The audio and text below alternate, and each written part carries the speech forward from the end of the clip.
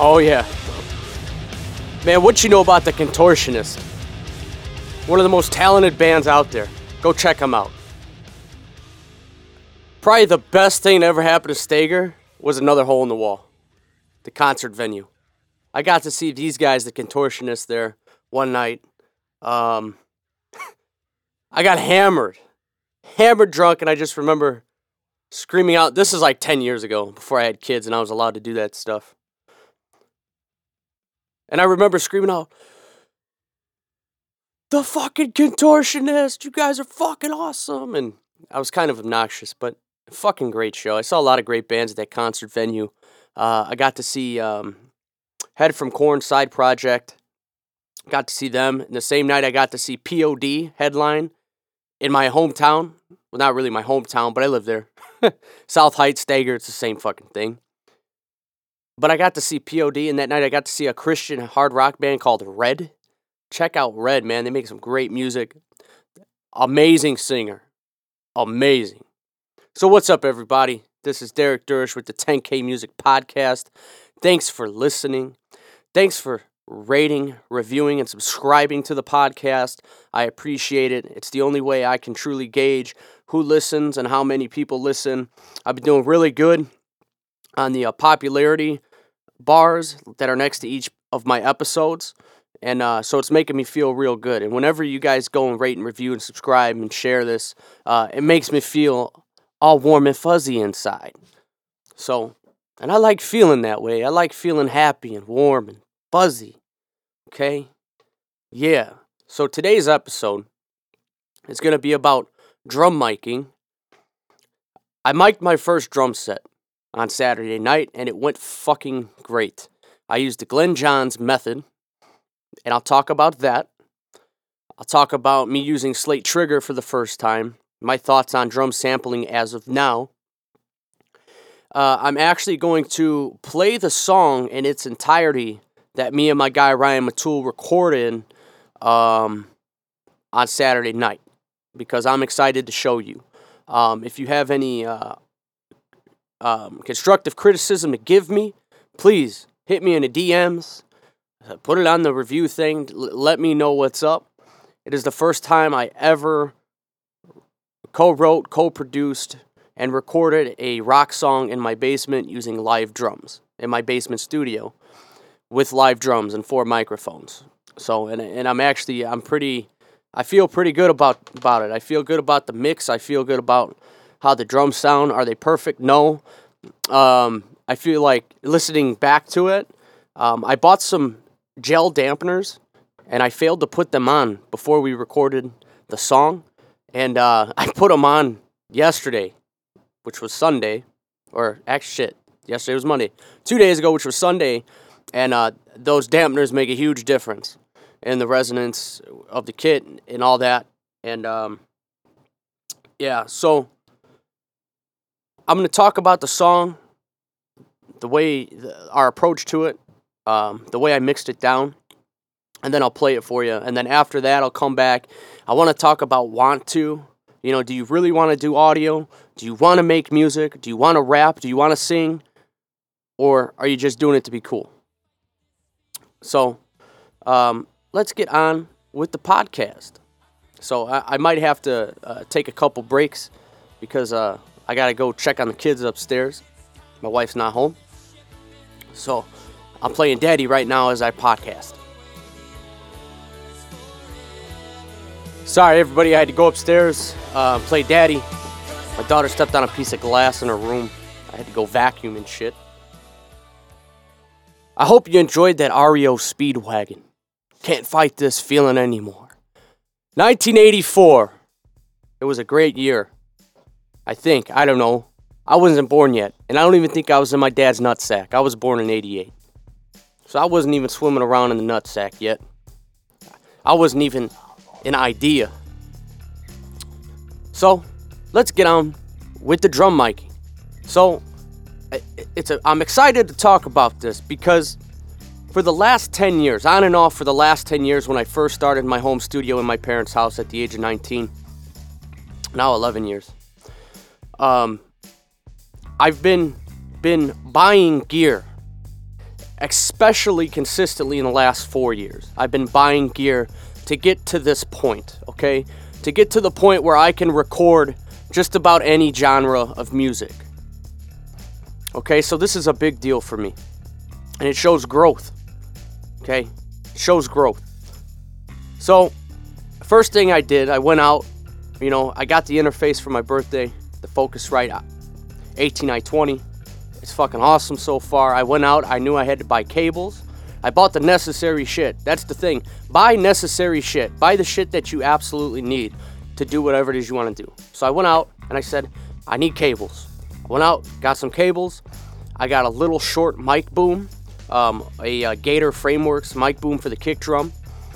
Nice investment, nice stand, beautiful stand. I got a mic clip that clips onto the actual drum.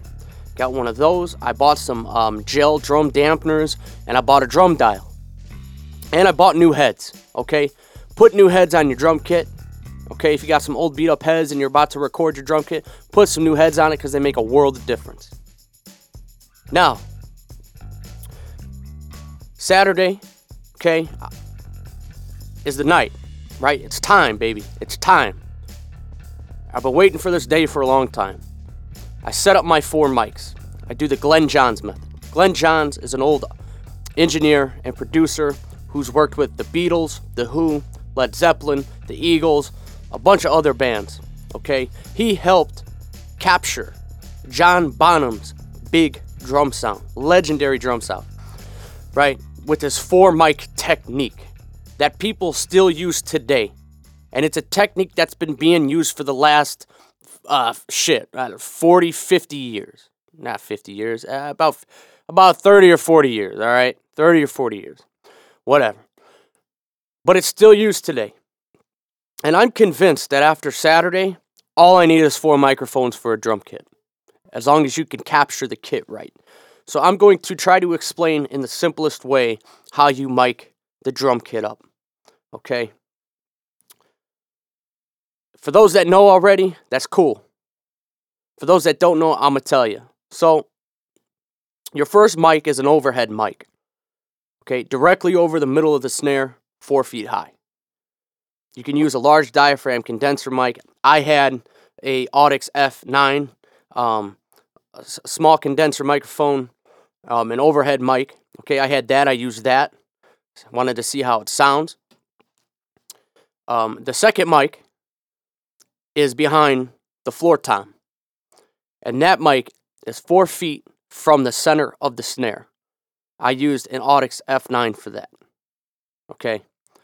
I'm going to bust out 2 large diaphragm condensers that I have next time I record the drums. But I wanted to just kind of see how those mics work because they're nice mics. And my room's not the greatest. So I figured if I went with the smaller diaphragm, I wouldn't capture as much as the room, okay? And the noise and all that. So, I don't know if that makes sense or not. You tell me. If you're a pro, listen and tell me. Anyway, okay. The third mic was on the kick. I put it on the front of the kick. I had an Audix D6. Okay, I mic'd it a couple inches away from the resonant head. I don't have a hole in there. I'm not going to cut a hole out. This doesn't sound half bad. Fourth mic is on the snare. I used an SM57. Okay. In the future, I'm going to interchange these mics. Okay. I got a Blue Bluebird. I got an AKG Perception 220. I'm going to try those on the first 2 mics I talked about on my overhead and behind the tom. See how those sound like. That's usually what you're supposed to use is a large diaphragm. But have fun with it. Experiment with it. But your first mic, your overhead, and your floor tom mic, when you pan those out in your mix, it's supposed to give your mix a stereo, or your drums a stereo image, right? So that way when you hear a fill or a roll, you can hear it going from left to right speaker. Excuse me, I need some water. Been eating almonds and shit. My mouth's dry. So, that was that. That's how I mic'd the kit up. Those are the mics I used. Go do it. I'm gonna get the 4 mics down. I want to get 4 mics down before I move on to more mics. It just makes sense to me. If I'm not ready for 4 mics and can't get the job done with 4, why move on to 7? I don't know. That's the way I think. Okay? That's the way I think. So we recorded the drums. I was happy with them. I went and bought Slate Trigger 2 Platinum. I used samples on the kick and the snare. However, I used the samples tastefully. I didn't